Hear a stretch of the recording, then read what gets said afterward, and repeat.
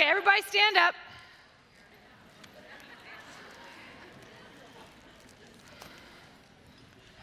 I'm just gonna get a good look at you. Well, you're looking good, like you've had enough coffee today. Yeah, you're feeling lively. Awesome. Well, I am so honored to be here. I actually love helping to build things, so I was honored to be speaker at number one, and I'm just grateful for what God has done in gathering his daughters together at Sparkle. So thanks for being a part of the journey, all of you, and thanks for including me again on the journey. You're amazing. You have great pastors here, don't you? Yes. Yeah. Just real deal people. I love doing life with real deal people. I live in a city of phony, and so I am so grateful when I get to meet real deal people. I don't got time for the fake stuff. Right? Okay. Okay, take a good look at that girl next to you. Yep, she needs prayer. Okay. We're going to pray for her. Now, if you will grab her hand, but wipe the sweat off yours first, it'll make it better. You can cross the aisles like you really like each other here in Minnesota. Father, I thank you for this amazing woman whose hand I'm holding. And I thank you, God, that your will is done in her life. I thank you, God, that your plans are the ones that succeed and the plans of the enemy fail. I ask, God, that you would bless her. Bless her. In Jesus' name. Amen. Amen. Okay, squeeze those cheeks. Either pair work for me. And now you can sit down. You're going to get to be very friendly with that person.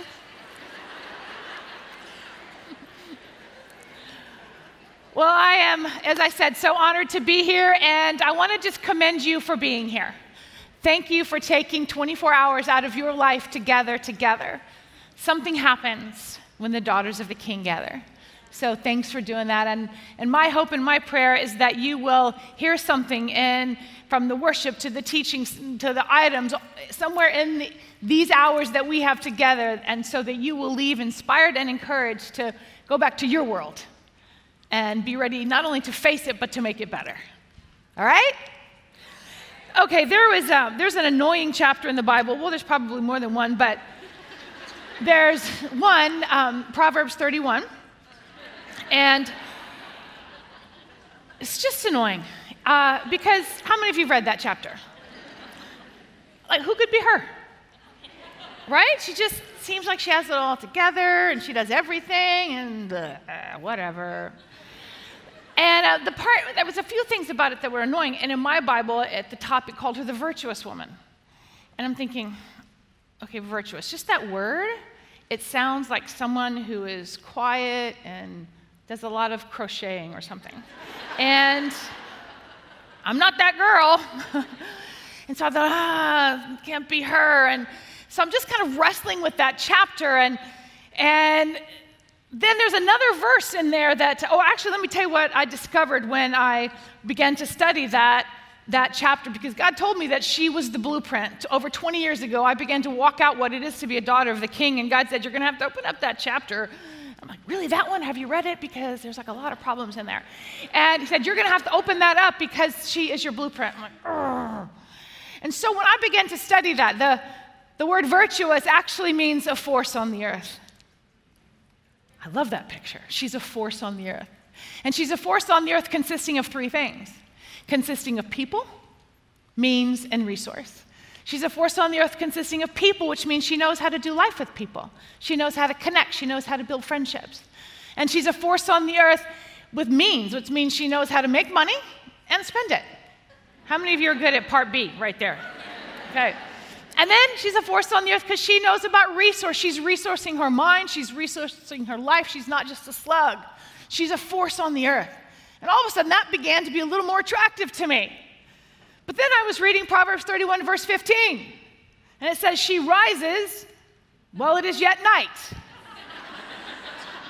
And I'm thinking, nope. No, she doesn't either. She sleeps good while it is yet night. But once again, I began to study that verse, and I realized that it doesn't have as much to do with the time of day that you get up.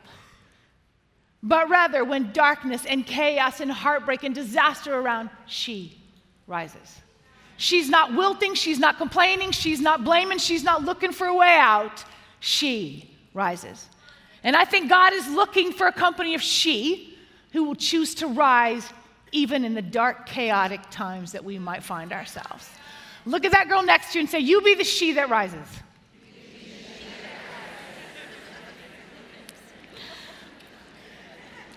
The death and resurrection of Jesus changed the course of history. He was betrayed by the people he loved, by the people that he had served with. Anyone in here know the feeling of betrayal? Yeah, he was beaten and crucified and he died. He went through some really dark, shaking times, and then 3 days later, he rose from the dead. We actually can rise because he rose. And do you know the thing about rising is there is no rising. There is no resurrection without a death. So if you feel like you're in the middle of a dark, scary, perhaps shaking time, this is the perfect opportunity for a rising. In Isaiah 60, it says this, arise, shine, for your light has come, and the glory of the Lord rises upon you. You. And then it says in the next verse, see, darkness covers the earth. Good Lord, we can see that around our world, can't we? Darkness is covering the earth. It says, and thick darkness is over the peoples. But the Lord rises upon you, and his glory appears over you. Nations will come to your light, and kings to the brightness of your rising. She rises. And first of all, she rises in royalty. What that means is she knows who she is. If we're going to be the she that rises, we have to know who we are. Psalm 45 says, daughters of kings are among your honored women. And so I don't know everybody in this room, and perhaps there's some of you in here, and you've been on this journey for years. Maybe you were here 8 years ago when Becca started this, and you heard the message of the daughter of the king. And knowing that has changed your life. But maybe there's some of you in here, and you've never heard that. You've never heard that you are royalty, that God is your father, you are a daughter of the king, and there's a crown on your head, regardless of what you've done and where you've been. There is a crown on your head. You are a daughter of the king. Psalm 31 says that your price is far above rubies. And Psalm 45, or Proverbs 31, verse 10, your worth is far more than rubies. And Psalm 45 says, the king, your God is wild for you. He's wild for you. She rises knowing who she is. That is the foundation of anything else we do. We won't be able to live out what God's called us to live out if we don't understand who we are. And so many times I see women making stupid decisions. Now, not you, because I know you're perfect here in Minneapolis, but in LA, people can make stupid decisions because they don't know who they are. See, when someone understands that they're a daughter of the king, they will treat themselves better. They'll pay attention to who they let into their heart because they're royalty. But you know, we're not princesses to be served. We are princesses to serve our Father, the King.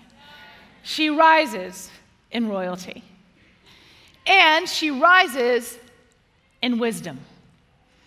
Proverbs 31, back to that chapter. Verse 26, it says, she opens her mouth in skillful and godly wisdom, and on her tongue is the law of kindness, giving counsel and instruction. Now, the Hebrew word for that is the word hakam, which means a divine perspective. You and I should be capable of giving the divine perspective, not just offering opinion, but rather wisdom to overcome life's challenges. A few years ago, I was getting on an airplane, and I had my boarding pass, and I'm headed to my seat. And right when I'm about to get to my seat, I notice that there is a woman in there, and I say, excuse me, ma'am, but you're in my seat. And she said, I know. Is that okay if we trade seats? I want to sit with my husband. And I said, sure, fine. So we traded boarding passes. Now I have my second one, headed to the next seat. And I get there, and I realize that there's a gentleman in there. Excuse me, sir, but you're in my seat. And he said, I know, but I need to do some work with a coworker. Is that okay? Sure. Third boarding pass. And now I'm headed to the seat, and there's a teenage boy in that seat. I'm like, Hey, buddy, out of my seat. And he looks at me and said, I know, but is it okay, man? Because I want to play some games with my friend. Is that okay? Oh, sure. So he hands me a boarding pass. This is number 4 now. And I'm walking down the plane, and I see my seat, and it's empty. And so I get in there, buckle the seatbelt, I'm in. And then I happen to look, and there's a gentleman sitting next to me. And so I give him, the airplane smile. And then I quickly pull out a book, and I begin to read.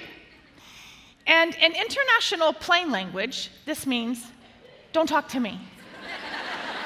Like, just in case you don't speak it, okay? So I'm reading. Well, within a few moments, this gentleman next to me looks at me and said, hi, my name's Bill. What's your name? He obviously did not speak plane language. And I looked at him and said, my name's Holly.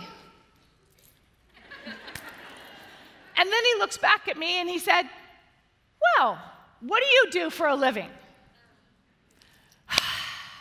Now, personally, I find that question interesting because I think, you know what? I'm a woman, right? I do 9 things before lunch. Isn't that true? Right? And so for me, I'm a wife, I'm a mother, I'm a teacher, I'm an author, I'm a pastor, I'm a speaker, I'm a chauffeur, I'm a chef, I'm a lover. Anyway, right? We have a lot of things that we do. And I change my answer every time because I'm trying to keep my own self entertained with my life. And so I just change it all the time. And when you travel into another country, they often ask your occupation. Well, I put a different answer every time. I'm pretty sure that's illegal, and I might end up in jail, so come visit me. Just bring chocolate. But so one time I was flying into Sydney, and it's early in the morning when you land in Sydney, and I'm delirious at this point, and so I fill out on the occupation. I just went, lover.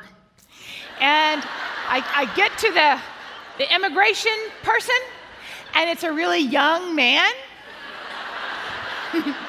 And so I slide it under the counter and put my passport in there, and he just starts turning red. I could just see it, like the whole thing's turning red, and he just doesn't know what to do, and he's like stamps it and, passes it back to me, and go, lady, go. And so all that to say, I'm not sure that's legal, but anyway. So now I'm sitting next to this person who asks me, what do you do for a living? And part of me is freaking out because, what do I say? And really what I want to do is give him an answer that's going to end this conversation. Because I'm in the middle of a really good book here, right? So what can I say that's going to stop this conversation? So I look at him and I say, well, actually, I'm a pastor of a church. Jesus, blood on the cross, church, right? And then he looks back at me and he goes, I've been needing to talk to a pastor. Really? And now I freak out because I'm starting to think, okay, he's going to want me to break down the book of Leviticus, right? Or explain the tribulations or something. So I start to panic. Then he looks at me and he said, well, actually, my wife and I, we just found out that we're pregnant with triplets. And our marriage actually isn't that great. So is there any tips you could give me? And I'm thinking, like, to myself inside, I'm thinking, well, yes. Right? I've been married to the same man for like 31 years in a row, okay? And we've written books on relationships. We teach seminars all over the world on relationships. So yes, there's a few things, right? So I look at him, and what I've realized with men is less is more. And I'm not just talking about clothes, but that's true too. So I look at him and I say, well, give him 3 simple little things that he can, begin to work on. And then I pray with him, and we kind of end that moment. But do you see what happened that day? is that God moved 4 people out of the way so that I could sit there and have a chance to open my mouth and offer divine perspective, often offer wisdom. And I'm thinking, how many times does that happen every day and we don't pay attention? All right, we're so focused on our life and our situation that we're not realizing what God might be putting in place. He's moving heaven and earth to get someone to sit next to you because maybe you have the wisdom that can help that person get through a situation. So many of us have navigated challenges. We have paid a high price for the wisdom we have. Proverbs 5 calls it wisdom learned by actual and costly experience. You know, perhaps as a single mom, you managed to raise your children into responsible adults. That's amazing. Can I just say what I know right now is that within your circle of influence, there is another young single mom, and she's terrified. She doesn't know what to do. She needs what you have to say. Can you open your mouth and offer wisdom? And then some of you, perhaps you've graduated college or gotten your master's degree. Well, what I know is that there's a young college student in your circle of influence, and she's thinking of quitting. She needs to know what you know. Are you willing to open your mouth and offer wisdom? And then some of you in here, come on, 1 in 4. Some of you in here have lived through tremendous abuse, and you have found the path of healing. Well, what I know is that there is a woman in your circle of influence who is still trapped in it, and she needs your help. Will you open your mouth with wisdom? Some of you might have had an abortion or dealt with an addiction of some kind, and I imagine there is some wisdom that you could share. Wisdom, not just opinion. There's a lot of opinions going around. Opinion doesn't help anybody. Wisdom. Wisdom. Your past can be used to give someone else a future, but only if you're willing to open your mouth. She rises in wisdom. She rises in royalty, and she rises in wisdom. And third, she rises in freedom. You know, Harry Houdini is a famed escape artist from a number of years back, and he would issue a challenge wherever he went that he could be locked in any jail cell in the country, and then he claimed that he could get himself out of there very quickly. And he always kept his promise. But one time something went wrong. He entered a jail cell in his street clothes, and the heavy metal doors just clanged shut behind him. And then he took from his belt this very concealed piece of metal, which was flexible, and he set to work immediately, but something seemed to be unusual about this lock. And for 30 minutes, he worked and he got nowhere. And then an hour passed, and he still had not opened the door. And by now he was exasperated, and he was bathed in sweat, and he still couldn't pick the lock. And then finally, after laboring for 2 hours, Harry Houdini just collapsed in frustration and fell against that door, and he just couldn't unlock it. But when he fell against the door, it actually swung open because it had never been locked at all. It had only been locked in his mind. And that's all it took to keep him from opening the door and walking out the jail cell. And what I've seen in women all over the world is that even though they've been given freedom in Jesus, they're not living in it. You know, on one particular day, Jesus entered the synagogue, as was his custom. He went to church. And it says he read from the book of Isaiah, and this is actually recorded in Luke chapter 4, and Jesus is reading, and he says, "The Spirit of the Lord is upon me, because he has anointed me, the anointed one, the Messiah, to preach the good news, the gospel to the poor. He has sent me to announce release to the captives, freedom to the captives, and recovery of sight to the blind, to send forth as delivered those who are oppressed, who are downtrodden, bruised, crushed, and broken down by calamity." Do you know what I think? This might be the central passage of the gospel, because right here that describes Jesus' mission on earth. And everything that Jesus did in the months and years following was acting out that verse. You know, at the cross, God took all of the sin of all mankind and placed it upon Jesus. And Jesus hung on that cross between heaven and earth, and he paid the price, the penalty, for every sinful man, woman, and child. And as he hung there bleeding, at one point he yelled out, "It is finished." And to me, that translates, he yelled out, freedom. Freedom for you and freedom for me. He unlocked the door. And yet I wonder if we, like Harry Houdini, aren't living as if the door of our life is locked. Jesus came to set us free. Those of us who might be feeling oppressed and downtrodden. I mean, have you ever felt like that? Just crushed, like you just didn't know what to do? Maybe you feel trapped in fear or an addiction. Jesus came to set you free. In Galatians 5, it says, in this freedom, Christ has made us free and completely liberated us. Stand fast then.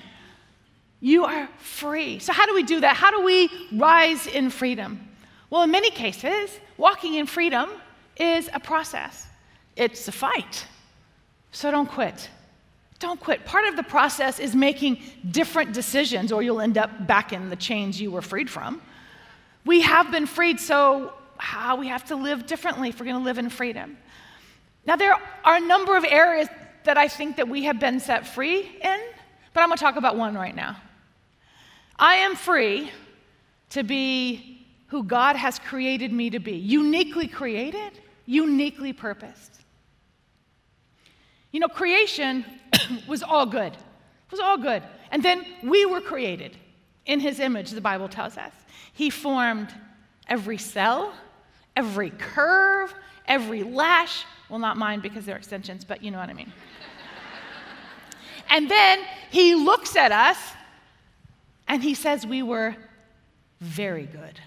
Not just good, but very good. Breathtaking, phenomenal. And in light of everything else on the planet that he created, he calls us his masterpiece. You and I, we each bear the mark of our Creator. Whether we're tall or short, curvy, slim, thick, dark, light, Asian, European, Native, African, Latino, multiracial, we all bear the fingerprint of our Creator.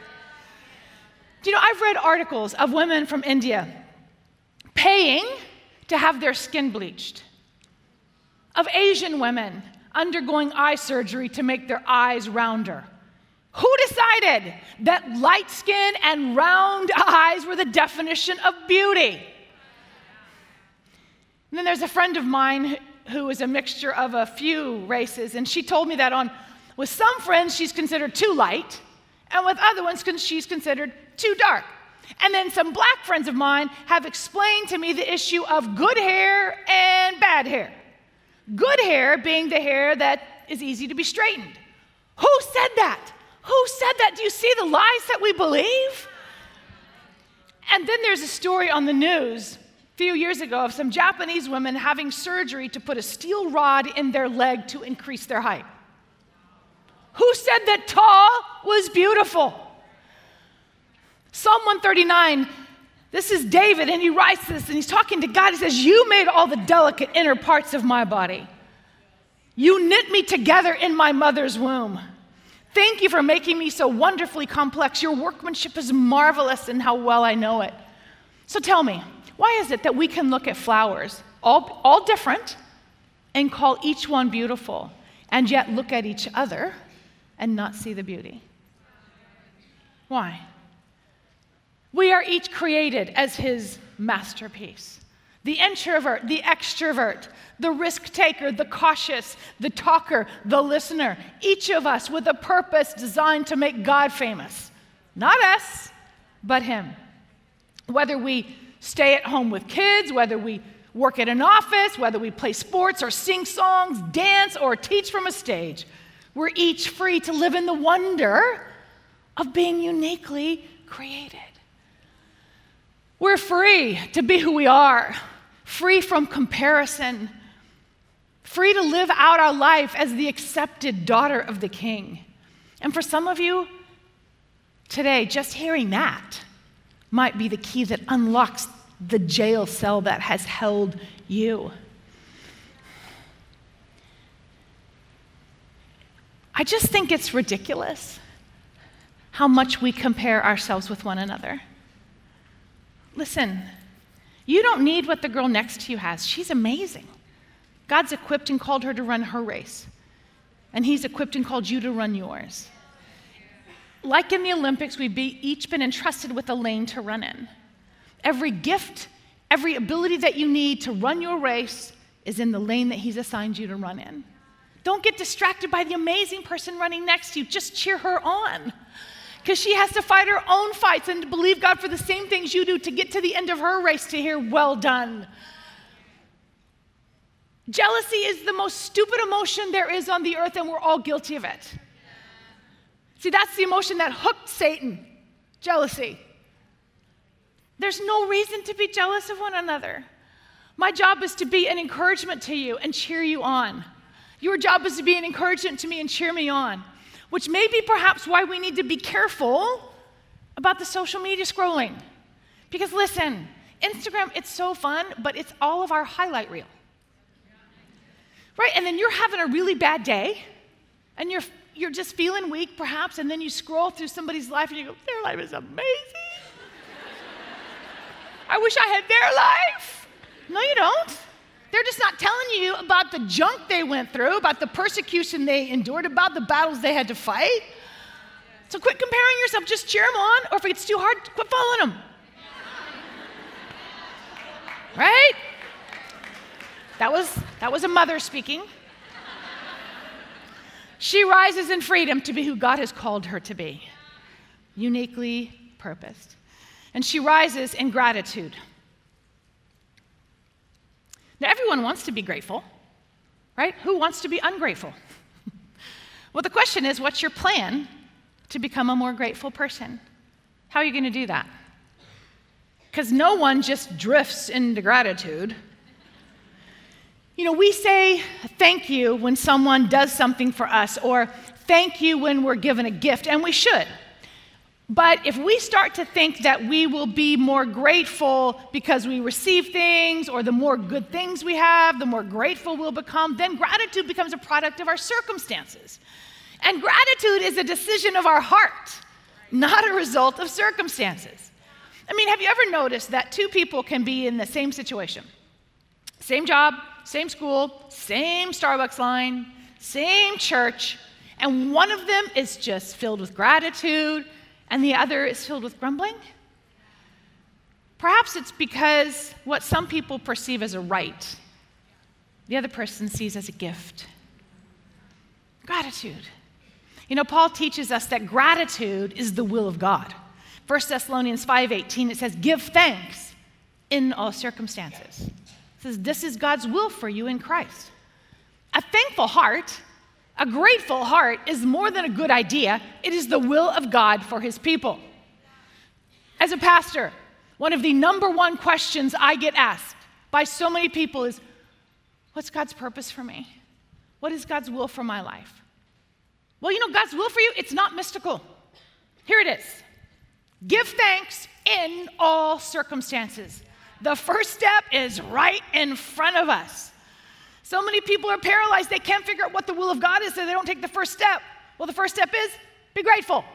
Find something to be grateful about. Maybe maintain a gratitude journal, and before you get out of bed, say just one thing that you can be thankful for. Maybe it's coffee that you're about to have. I don't care. But one thing to be grateful for. Create a list of benefits in your life and ask yourself, to what extent do I take these for granted? And instead be grateful. How many of you are married? I mean, our husbands are wonderful, and we like them most days, right? But sometimes what happens in a marriage is that you start to take each other for granted a little bit. And one of the first ways to break that is to find something to be grateful for about the person that you're married to. Find something to be grateful, even if it's, he has nice eyes today. Even if it's, I like those shoes. Find something to be grateful for.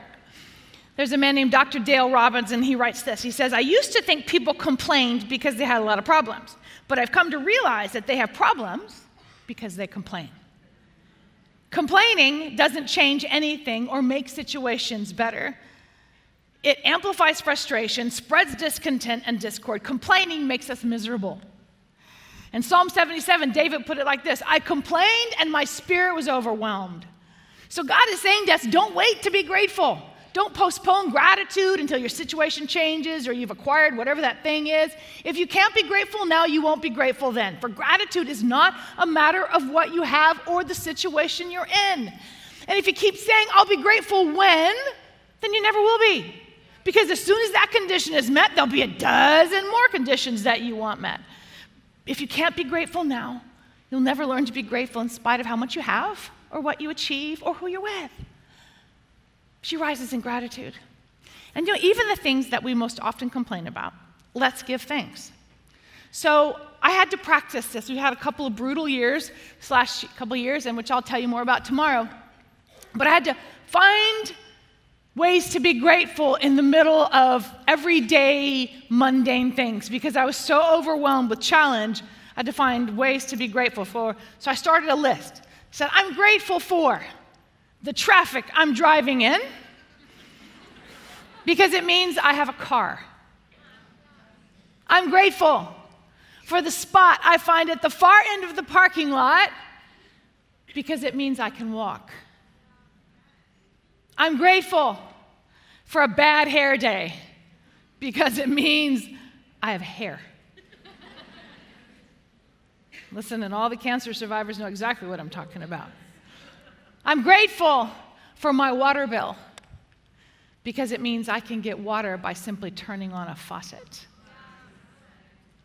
I'm grateful that I live in a country where the chances of me being beheaded for my faith are pretty small.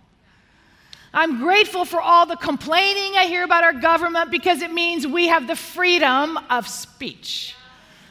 I'm grateful for scary, feel like throwing up, walk on water moments because it means I'm getting to use my faith. I'm grateful for dealing with challenges in relationships because it means I have relationships worth fighting for. I'm grateful for that alarm that goes off in the early morning hours because it means I'm still breathing. She rises in gratitude. Find a way to be the she that rises in gratitude. And my last one, she rises with hope. A few years ago, Philip and I were touring the ancient catacombs in Rome, and this is where many of the early Christians were buried. And on their tombstone, there was engraved different symbols: a shepherd, a fish, an anchor. And perhaps the anchor was because of this verse, which is the signature verse over the conference this year, Hebrews 6:19. We have this hope as an anchor for the soul, firm and secure. Well, what hope was the author talking about? Maybe that God keeps his promises, that his love will never fail.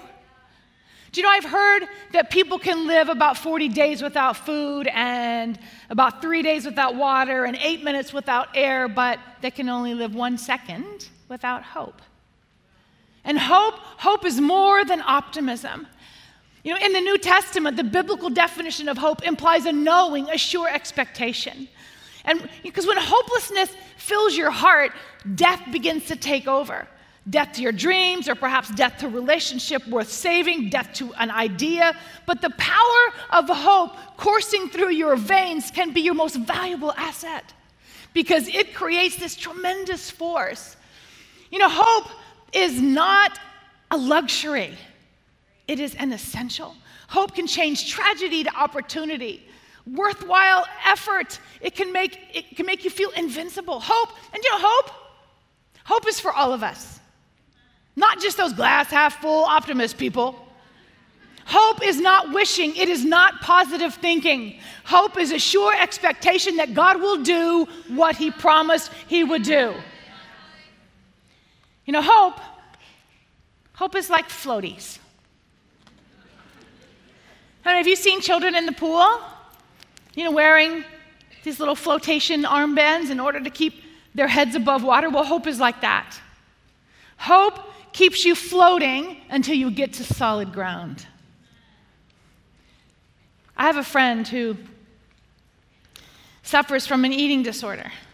And many people told her that she would always struggle with it. They told her that she might get help for a moment, but that the disorder would be a continual battle for her. And she was floundering in this storm and this feeling of hopelessness. And when I spoke to her just a few weeks ago, I assured her that there would come a day in which this would no longer be her issue. This would no longer be her struggle, that she could get free. I told her story after story of many women who had wrestled with this challenge and that they're now free. They had done the work of dealing with the issues in their soul. They had let the Holy Spirit come in and bring transformation, and now they're completely on the other side of it, healed. I reminded her that the same God who started the work in her would finish it. I reminded her of her value. And you know, my words of encouragement and hope, and honestly, more important, God's words, put floaties on her. So what are you in the middle of that hope seems lost? And maybe you've lost your job. Maybe your husband had an affair. Or maybe you can't seem to kick that addiction. Or maybe your child just continues to struggle at school, or your child has made a horrible decision and you don't know what to do. Or perhaps you hear the word cancer from your doctor, or maybe you just feel stuck in a job, or maybe you just wonder if this secret dream in your heart is actually ever coming to pass. How is hope possible? Well, the Old Testament prophet Jeremiah had an answer. He said this. He said, "I'll never forget the trouble, the utter lostness, the taste of ashes, the poison I've swallowed."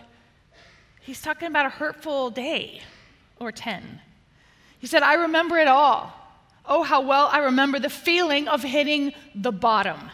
Don't you love it when the Bible identifies with our pain? He said, "But there's one other thing I remember. And remembering, I keep a grip on hope. God's loyal love couldn't have run out. His merciful love couldn't have dried up. They're created new every morning. Great is your faithfulness." I'm sticking with God. I say it over and over. He's all I've got left. You know, sometimes the most important thing you can do is to keep hoping. And oftentimes to keep a grip on hope will take both hands. So where are you drowning? Put on those floaties. It is not the end of the story. Look at the person next to you and say, "Put on your floaties."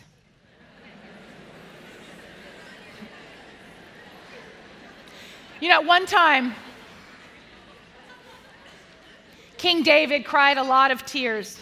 In fact, it said he cried so much that he soaked his pillow with his tears. And in a sick sort of way, that makes me feel good about myself. And Psalm 6 is a great one when you're in the middle of a challenge, because he begins that psalm by just talking about all the hard things, people coming against him, disease attacking him. And at the end, he acknowledges that God is God. His hope came from knowing that he was not in this alone. Neither are you. It might feel overwhelming to you right now, and that's understandable. But you are not alone. Because here's the thing, whatever storm you're in the middle of, you're not alone. And sometimes the greatest hope comes when you realize that ultimately you're going to help somebody else get through this very same storm you're in the middle of. You know, for me, having navigated breast cancer, in the middle of it, it was a scary, can't see my hand in front of my face, dark kind of storm. But one of the best ways I put floaties on, the hope that came from me, was when I realized that one day I would be able to help other people navigate the storm that I'm in the middle of. So what you're in the middle of, don't give up hope, because someday this will be your story. This will be what God will use to help bring other people through the storm. I like confetti. I just do. I love being in a room when confetti cannons are launched. I just love it. I love it when there's so much confetti that you can just do confetti angels. I know here you do snow angels. We don't get that. So just confetti angels. I just love confetti. I mean, how can you not like confetti? It's amazing. I mean, unless you're the one that has to clean it up. Anyway. One of my favorite Bible verses in 2 Corinthians 2:14 says, "In Christ," this is the Message translation, "In Christ, God leads us from day to day in one perpetual victory parade. I love this picture.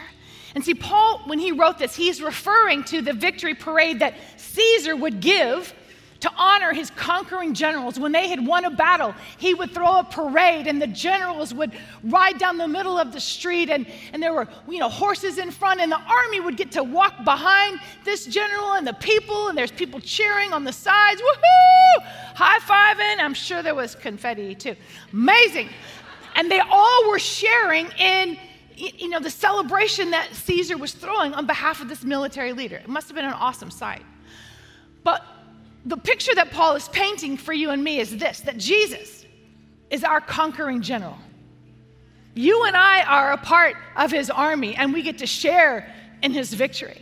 And he leads us in one perpetual victory parade. We need to see ourselves riding in that parade. You might be in the middle of a dark, scary moment, but we're not trudging through a world of misery. It might feel like it. But because of what Jesus did for us, we are in nothing less than a victory celebration. We are not fighting for victory.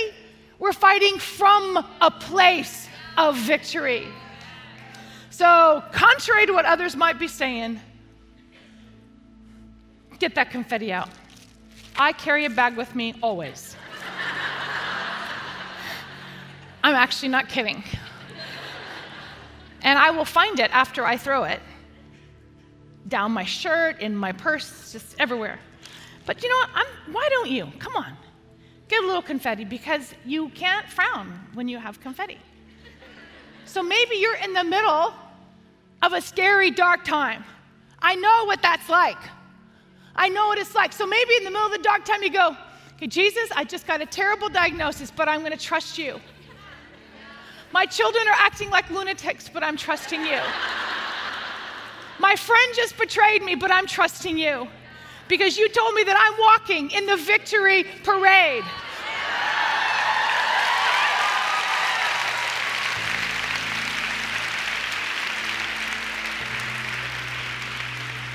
So I don't know what you might be in the middle of. It's okay, I love it. I love it that an hour later a piece will just do this.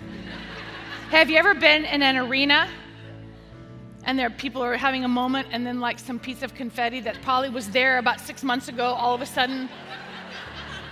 I love that. Because it always takes me to this verse. So I don't know what you're in the middle of, but you know what? You're in the middle of the victory parade right now. Might be a hurtful, painful situation, but you're not alone, and she rises. Are you in the middle of a hard time? Perfect opportunity to be the girl that rises. She rises. She rises in royalty. She rises in wisdom. She rises in gratitude. She rises in hope. And before I pray, actually, I just want to give away a couple of things. Did those girls make it? Oh, okay. Well, we're going to give these away anyway. The newest book from my world that Becca mentioned is a book called Find Your Brave. And I spilled my guts in this one. This was the hardest one to write because it was the costliest wisdom I had to navigate, just in some really painful couple of years. And so I tell my story, but I tell it alongside the Apostle Paul in Acts 27 when he's in a shipwreck. And he makes some decisions that actually sees everybody get to shore safely. And so I took some lessons from him, because I'm thinking, whatever he did that saved all those people, we could probably apply it to our life. And so that's what I did, just some very practical tools about navigating everyday challenge and all the things that come our way. And then this is also the latest devotional from me, Awakened. And I love devotionals. Anybody use devotionals? It's like a page a day. It's awesome, right? Just a thought and a verse and a scripture might be an encouragement to someone. And if you find me, I'm happy to sign either of them. I'm not sure it adds value, but I'm happy to sign it. And anybody in here and you're having a birthday today? Or this weekend? Can't see anybody? Okay, happy birthday. We gonna go give that to her? Happy birthday.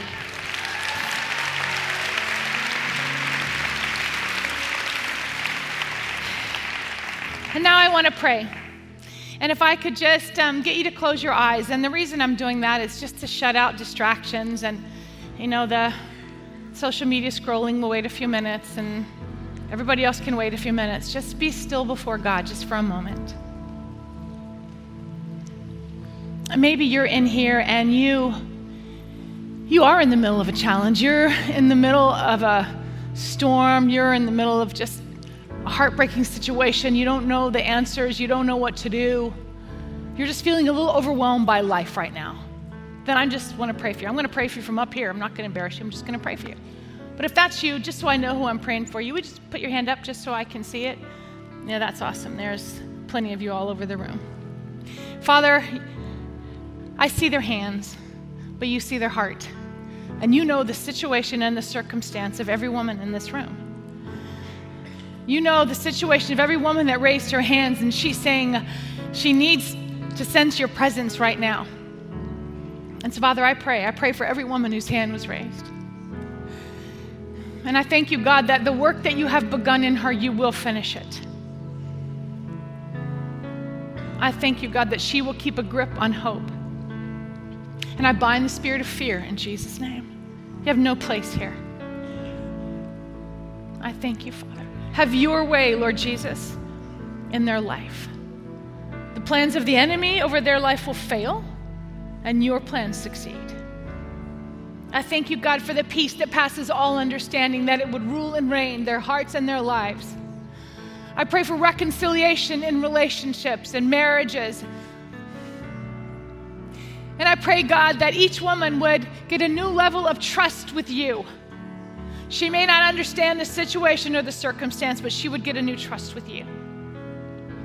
And I thank you, God, that every woman is walking out her life knowing that she is the loved beyond measure daughter of the King.